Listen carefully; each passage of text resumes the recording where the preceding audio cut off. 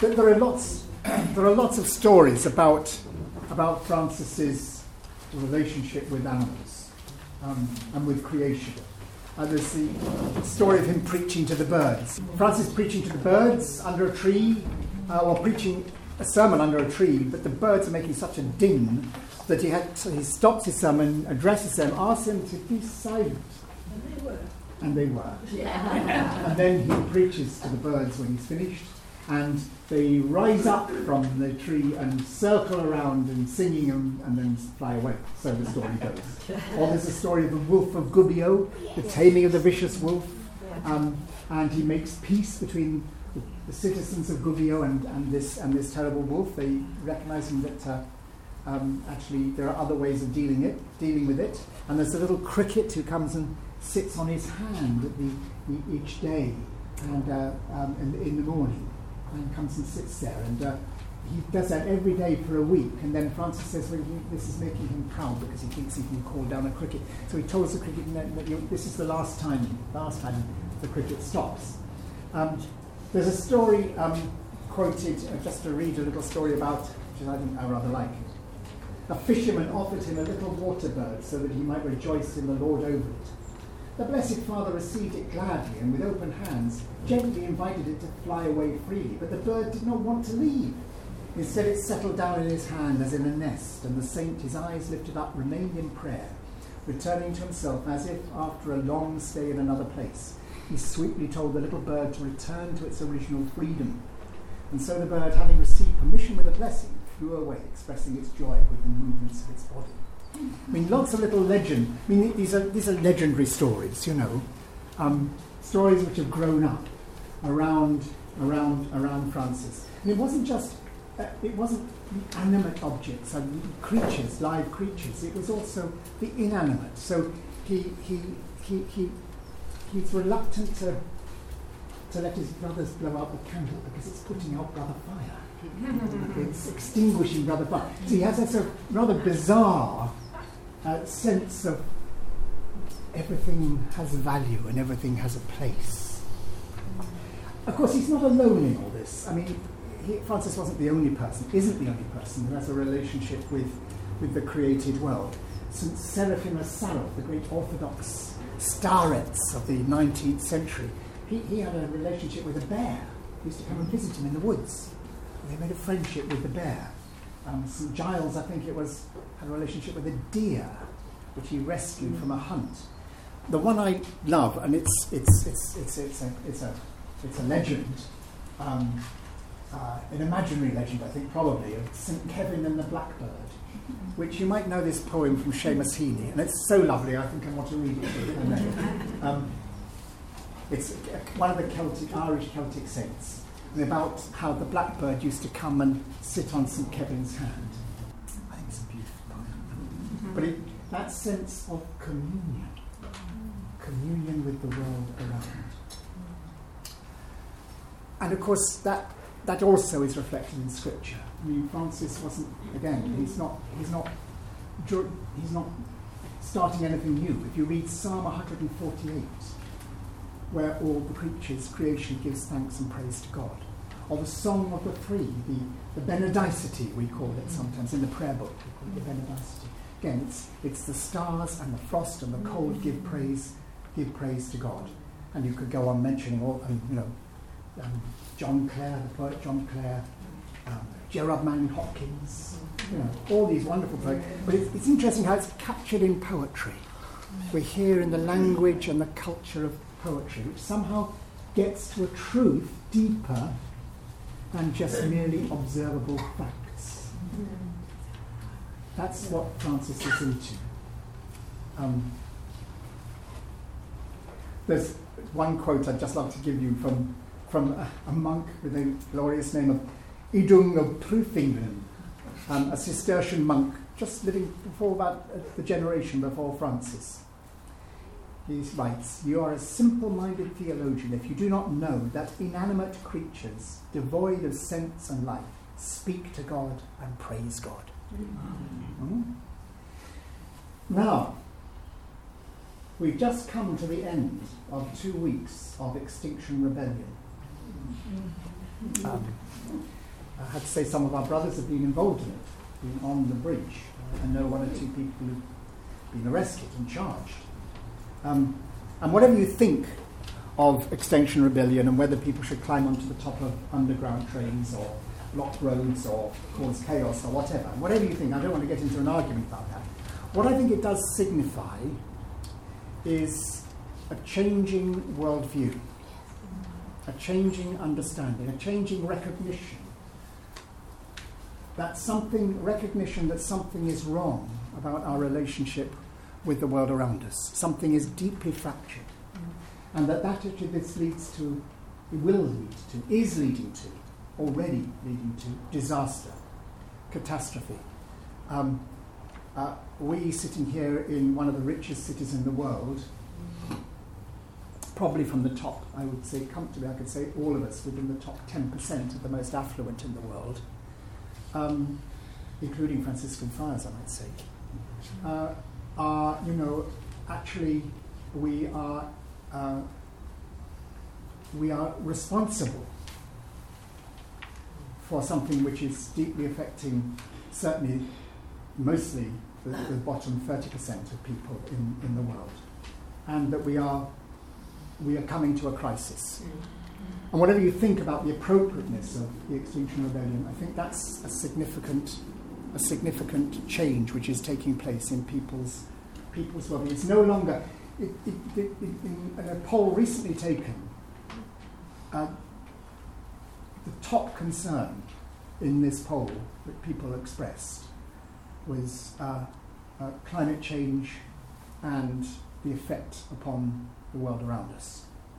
And that's a big change and shift in understanding. So Jonathan Porritt, founder of Friends of the Earth, he wrote some time ago, he said, what the world needs, what in the present crisis demands, requires, is not so much a cap on carbon emissions, important though that is, but a radical reorientation of the way we think of ourselves in relation to the world around us. Something akin to a revolution, he says. So we were saying this 20 years ago. And I would add something akin to a spiritual revolution. Because actually at its base, the climate crisis, the crisis in terms of our relationship with the world around us, is not simply a technical problem, it's a spiritual problem, it's a theological problem, it's a philosophical problem, it's about our worldview. And what I want to suggest is that Francis, in his life, and particularly summed up in this canticle, offers us a radically different worldview, a different way of seeing ourselves in relation to the world around us. Rowan Williams, when he was Archbishop, in his wonderful little book, Tokens of Trust, he wrote, we have come to see the world around us as a giant warehouse of stuff there for our convenience, rather than ourselves as part of a community of creatures living in relation to the mystery of God. And that is the sort of revolution that's needed, from a warehouse of stuff to being there for our convenience, to being part of a community of creatures living in relation to the mystery of God. And the canticle, I think, focuses or expresses that, everything about that, a community of creatures living in relation to the mystery of God. So just going through those sort of images and what Francis looks at, what Francis celebrates, what Francis joins in praise with, I mean, just a little reflection on that, I think, itself can lead us into it can be a useful reflection, meditation. So brother, son, we are actually dependent, utterly dependent on brother, son, on our distance from brother, son. And actually it's a wonderful life-giving source of light and everything. There is a danger as well. We can have too much sun. it can be disastrous for us. And with a world heating up, it could be catastrophic. The moon and the stars, glistening and glittering.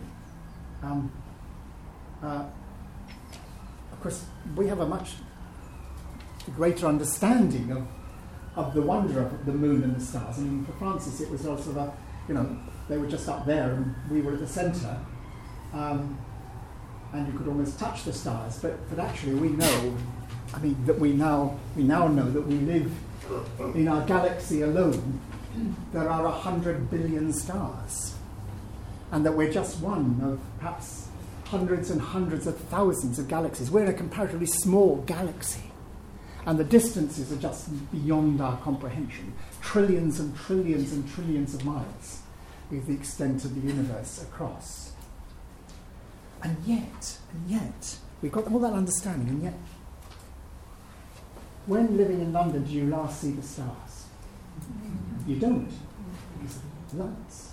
You can't see the stars. You can see the moon, but the stars we have no understanding of. And you have to go right out into the country,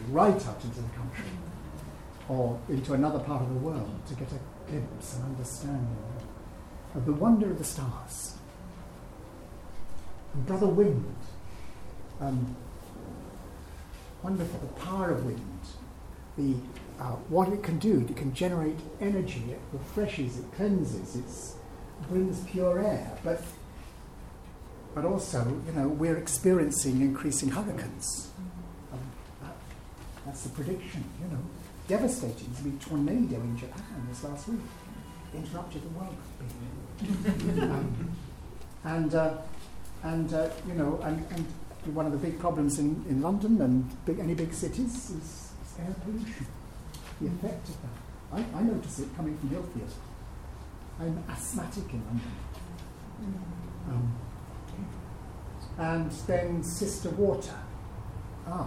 The great gift of water. How lucky we are to have it, to be able to turn on the tap and have it. 1/3 of the world does not have fresh water to drink. And there's a real, the conflicts of the future will be over access to water, because the water table is dropping. We're using more water than is being replaced. Whole inland lakes are just disappearing. And yet at the same time, the seas are rising. So, just through this reflection on the canticle, it brings us into an awareness of what's happening. Brother Fire, a wonderful giver of energy, and yet what fire produces, CO2 emissions. And then Mother Earth, our dependence upon the earth. We are humans from the humus. Adam is from the root word Adama. Adam from the Adama is the earth. Adam is the person of the earth. And we are earthy creatures. Remember, you are dust, and to dust you shall return. We say on Ash Wednesday, as the ashes are put on our head, very important. But the topsoil is being eroded, and the earth is growing infertile because of overuse. And what about the forests and so on, which leading to barrenness? So, just a reflection on the canticle brings us into contact with these issues of our relationship with creation. But there are two particular things about what the canticle reveals to us, which I think are really significant in terms of our understanding and of our possibility of a transformed worldview. And the first thing which we've passed over but haven't reflected on is the fact that he calls the creatures brother and sister. He has this familial relationship, not just with his fellow human beings, not just with the animal creation, but with the inanimate as well. So brother sun, sister moon, brother fire, sister water, and so on. he has this sense that we are part of one family. We belong together. It was said of Francis that he had a piety towards every creature. And it's interesting that use of that word piety. Piety, we think now, is a sort of religious thing. A person who's pious is very holy. Perhaps it's not a very... it's a rather negative term, even. A person who shows their piety. But piety in medieval Latin, pietas, actually was about the relationship with people of the same blood, the obligation of people with the same blood that you owe to your blood relative. Showing piety, which recognising your relationship and your obligation to each other. And Francis had that, a sense that we have an obligation, we belong. He also had, it's mentioned that he had a courtesy towards every creature. And again, courtesy is the behaviour of the court, where everyone has a right to be there. Everyone has a right to be. Interestingly, he says to the gardener, one of the friars, he said, he was digging the garden, he said, you must leave a space for the weeds, because they have a right to be there. And although you may, as a gardener, sort of deplore that and deplore the weeds, actually it's because it's wise ecology. The great green fields we see in our land are actually green deserts, because everything else has been blasted out, killed off, with huge effects upon the rest of the life, the bird life and the insect life around there. Now, this may all seem sort of rather fanciful, this familial relationship, this brother-sister business. We had a brother once, Brother Nicholas, lived here in London, and he was in the habit of referring to everything in the St. Francis's terms. So he would, at the dinner table, he'd say, please pass Brother Potato, Sister Water, please. It's got a little irritating at times. But you may think it's a bit winsome and fanciful, but of course it's true. It's true. We share 98% of our genes with those of an orangutan. And between 60 and 70% of our genes with those of a banana. It's true. Geneticists will tell you. We are all stardust. That's the reality. That is the real world. And we're living in an unreal world. A world which doesn't recognise that and acknowledge that is actually an unreal world. It's a fantasy world. And I suggest that our culture lives in a fantasy world. Francis brings us back to reality. Just take, for instance, our relationship with food. I wonder where your breakfast came from. Whatever you had. Maybe you were lucky enough to have bacon and eggs. But where did it actually come from, apart from the shelf at Sainsbury's or Iceland or wherever, Waitrose, wherever you like to go. That's where our understanding of food comes from. But we have no idea, actually, most of us, no idea where our food comes from or what is the cost of our food. Not just the cash, not just what we put on our debit card, but actually the real cost, the cost to the people who work on the land, who produce the food, the cost to the land itself, the cost to the climate. We have no conception of that. And one of the great, I think one of the great changes which I think needs to come about is that everything that we have, everything that we buy, should have on it, labelled on it, not just the price, but the cost. It's down to the cost that is given to what is the cost in actually producing it? The cost of the land. That might change our understanding.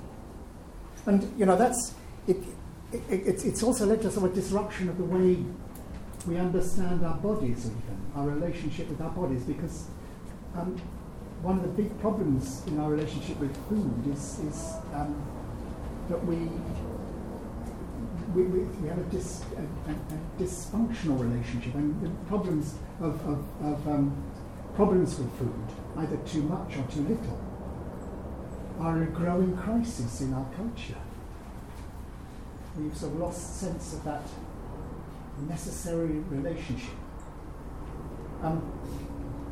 One of the interesting things I think is, we have the ability to communicate in our world in a way unimaginable to our parents and grandparents.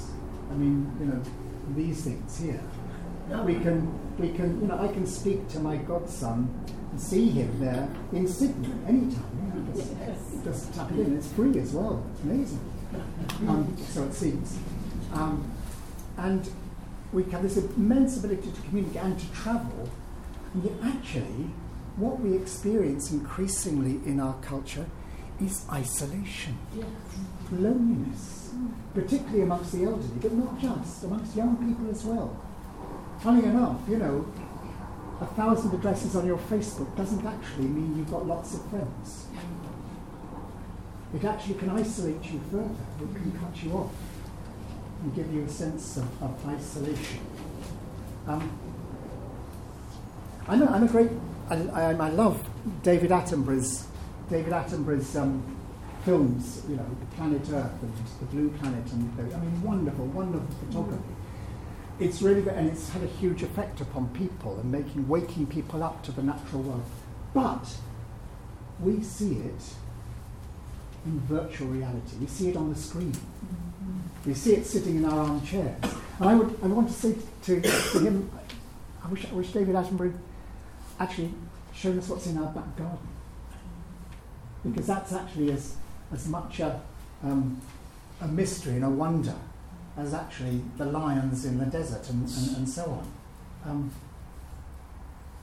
Francis calls us back to our relationship, to a sense that we belong, that we are part of. And that's an essential mind shift. We're not above nature. Nature isn't out there, we are nature. We are it. D.H. Lawrence, in one of his last books, I think, called Apocalypse, he writes, "We ought to dance with rapture that we should be alive in the flesh and part of the living incarnate cosmos. I am part of the sun as my eye is part of me." It's amazing, isn't it? I am part of the sun as my eye is part of me.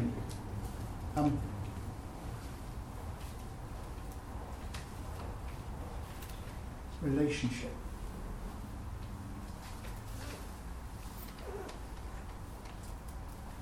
The second thing, which I think we see in the canticle, which is really important for this changed perception, I think is simply delight.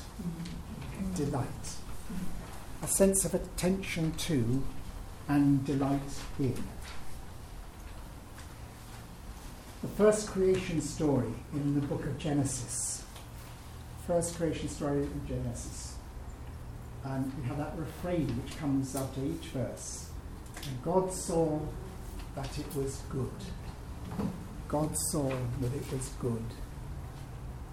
And then at the end, and God saw everything that he had made, and behold, it was very, very good. That's the Hebrew Christian understanding of the world. The world is not, there's nothing ambivalent about creation.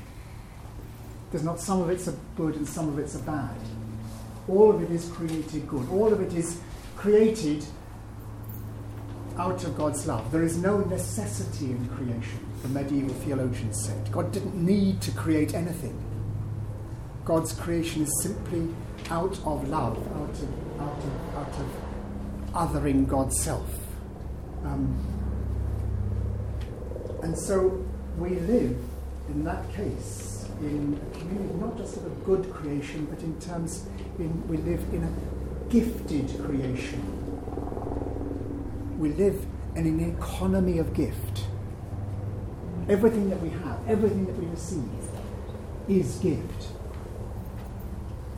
The air we breathe, the light we receive, the clothing we have, the shelter and so on is gift.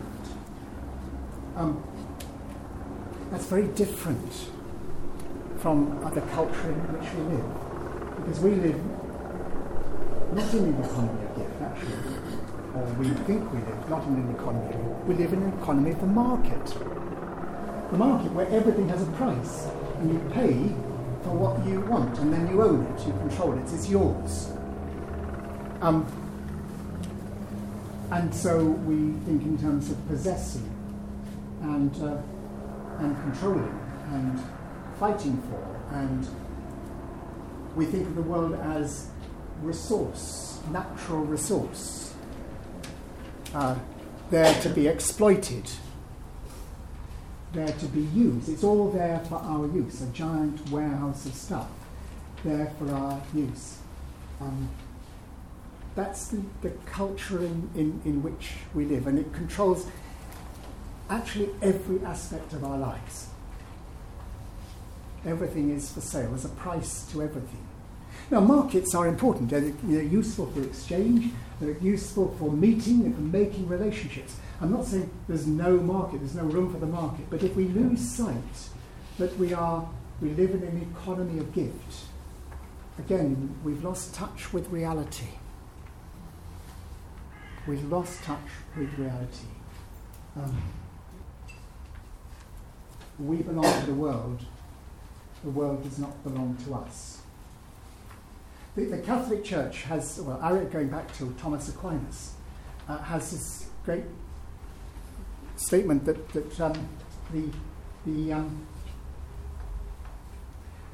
there is a common destination of all goods.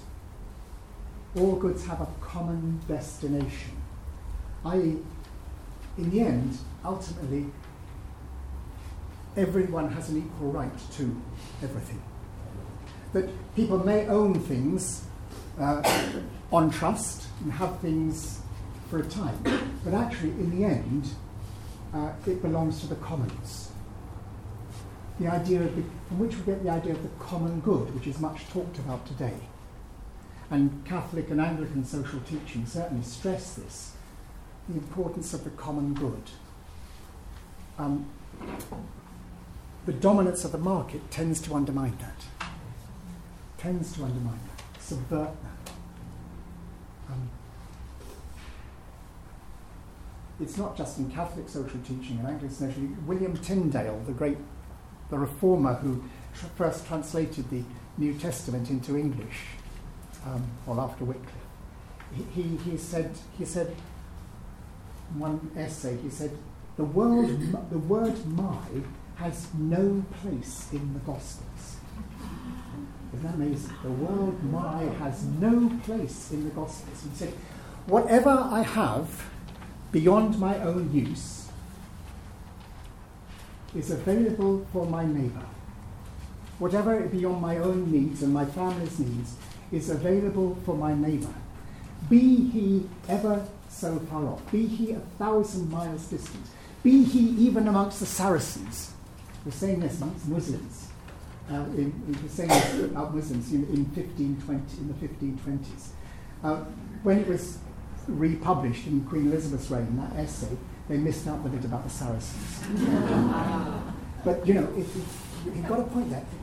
The common destination of goods. Everything is gift. We live in an economy of gift.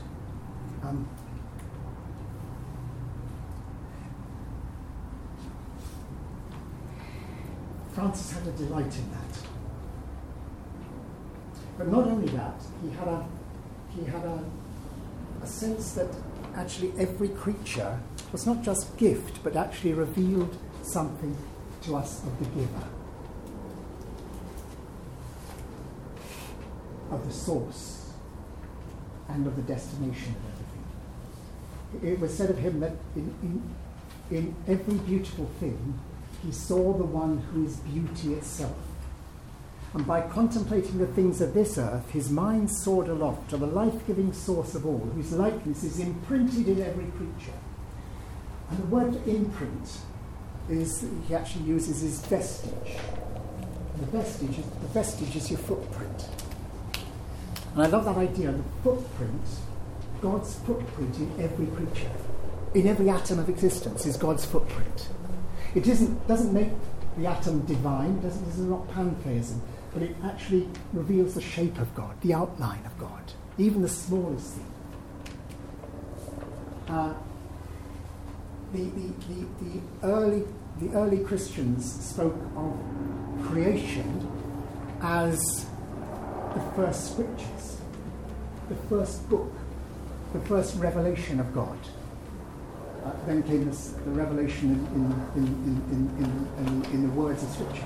But so the first revelation of God is in creation, where every creature is a word. Every creature a word.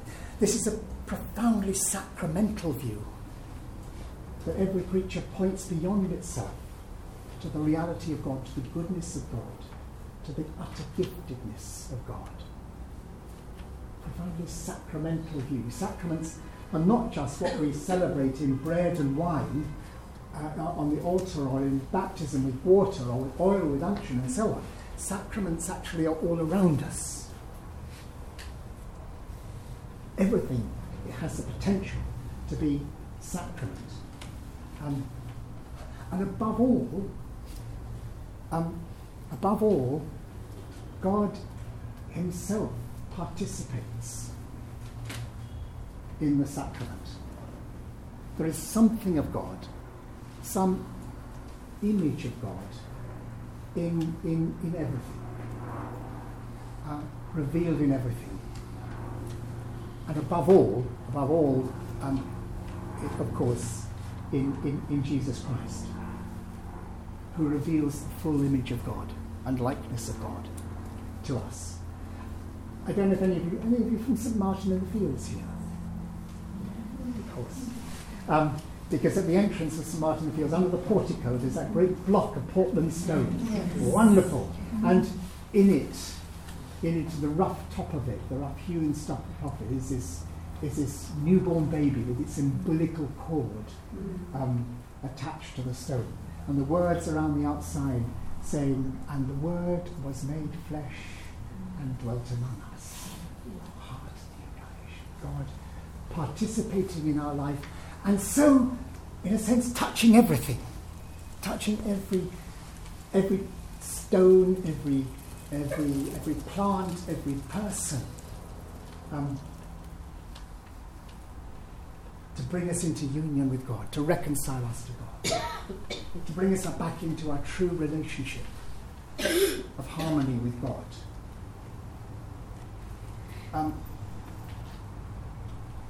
The Orthodox Church, and actually also the Franciscans, particularly the theologian John Danscosis in the Middle Ages, said that the incarnation, God becoming human in Jesus Christ, was there right at the beginning of creation. That was God's purpose in creation, to come to dwell among us. There are some who always said that the incarnation was God's rescue effort, because we messed up in the Garden of Eden, Adam and Eve and all that. We've messed up, we've fallen, and so God has, we're going to start again, and we'll. But actually, the Orthodox theologians say, no, that was actually God intended right from the very beginning to dwell among us, to be part of us, to draw us deeper into union with Him. That Jesus Christ is the blueprint for all creation, and it's both the beginning, the Alpha, and the Omega. What we all ought to become in union with God. And John Danscosis said that everything by its thisness inclines towards Christ. By its, the lion by roaring, the tree by its leaves, the water by glistening, and so on. Everything, by being what it is, what God intended, points towards Christ, the ultimate destiny of all things, the omega point, as the theologian Teilhard de Chardin said. So, relationship, belonging, familiness, and delight in, I think, are at the heart of this canticle. Brother, sister, joy, delight. And I think we've got to learn again how to pay attention. How to pay attention. I'm blessed. I've got a friend of mine called Bob Gilbert, who is a writer who lives quite close to here, lives in Poplar. His wife is the vicar of All Saints Poplar. But his last job was director of environmental services for Islington Borough Council. But he's a botanist, he's an ornithologist, he's a natural historian, but he's also a social historian. And about once every 6 weeks or 2 months, Bob and I go for a walk. And he takes me around East London. And he points out to me what there is to see. He points out to me the weeds in the pavement. And he tells me where they've come from. You can go down to the Poplar Marina, not far from here. And there beside the Poplar Marina, you'll find the only place in this country where the Jersey cudweed flourishes. The Jersey cudweed. Look it up online. Because actually, what's happened is that the Jersey cudweed has come on luxury yachts from Jersey, quite a lot back there, and they've docked in the Poplar Marina, and somebody with their feet has brought it ashore, and it's great. There's a bit of gravel there. This plant, he points it out to me. He tells me the story of these plants, the plants you see just around the place, which I find it amazing. And he doesn't just, he shows me that you can see avocets in the East India Dock Basin. Avocets, yeah. And the Chettis warbler down by Canning Town, in that sort of little nature reserve there, you'll hear the Chettis warbler. I mean, quite a rare thing. But he doesn't just point out the plants and the birds. He knows the social history of the place. He knows where all these. We walk around Limehouse, and he points out the buildings and what was here before. He points out the match factory in Bow, where the great match factory, Bryant & May was the Bryant. It's now luxury flats, of course. But it was the match factory, where Bryant & May had their factory, and it's where the first great strike by women took place in the 1880s against the terrible, dangerous conditions of people working with phosphorus. And successful strike, I might say. It's a celebrated monument, really. He also points out the house or the pub where Admiral Lord Nelson stayed while Victory was being refitted down at Blackwall before the Battle of Trafalgar. And he also points the house down the road where Lady Hamilton stayed. It's fascinating. And he's got a great sense. He's passionate also about the loss in London of common spaces. The way which we're having a new wave of enclosures, of what was once common land now being actually taken over by development corporations. And although it looks very public, actually it's desperately, deeply controlled and sprayed with all sorts of stuff to keep away the foxes and the weeds and everything else. And he wants to say, we're destroying the world around us. We're cutting across our natural relationship. And I really believe we've got to. I'm blessed with that. And there's incidentally another book too, Ghost Trees by Bob Gilbert. Just a wonderful collection of essays about the trees of East London, just in Poplar.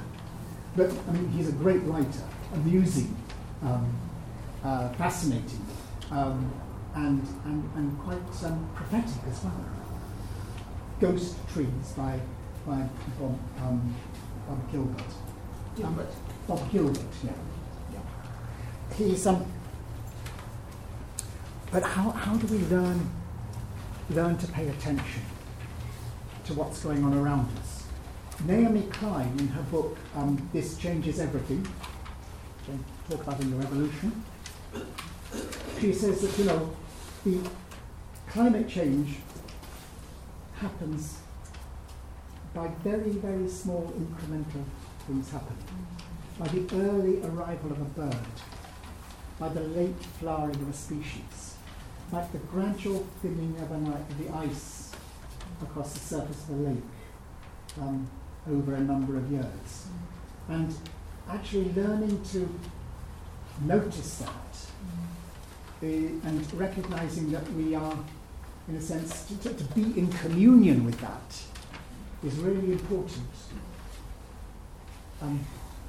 Another word we have for it is of course, this paying attention is contemplation. Contemplare, to gaze with love. That's what Francis was doing, gazing with love upon the world. And there's an urgency amongst us, in our churches, in our every institution, to help people to gaze with love upon the world, to pay attention, not for what it can do to us, not as a tourist, not, oh God, we can take a few photographs, and no, but to be in relation to it, to recognize that, to delight in it, to see it as gift.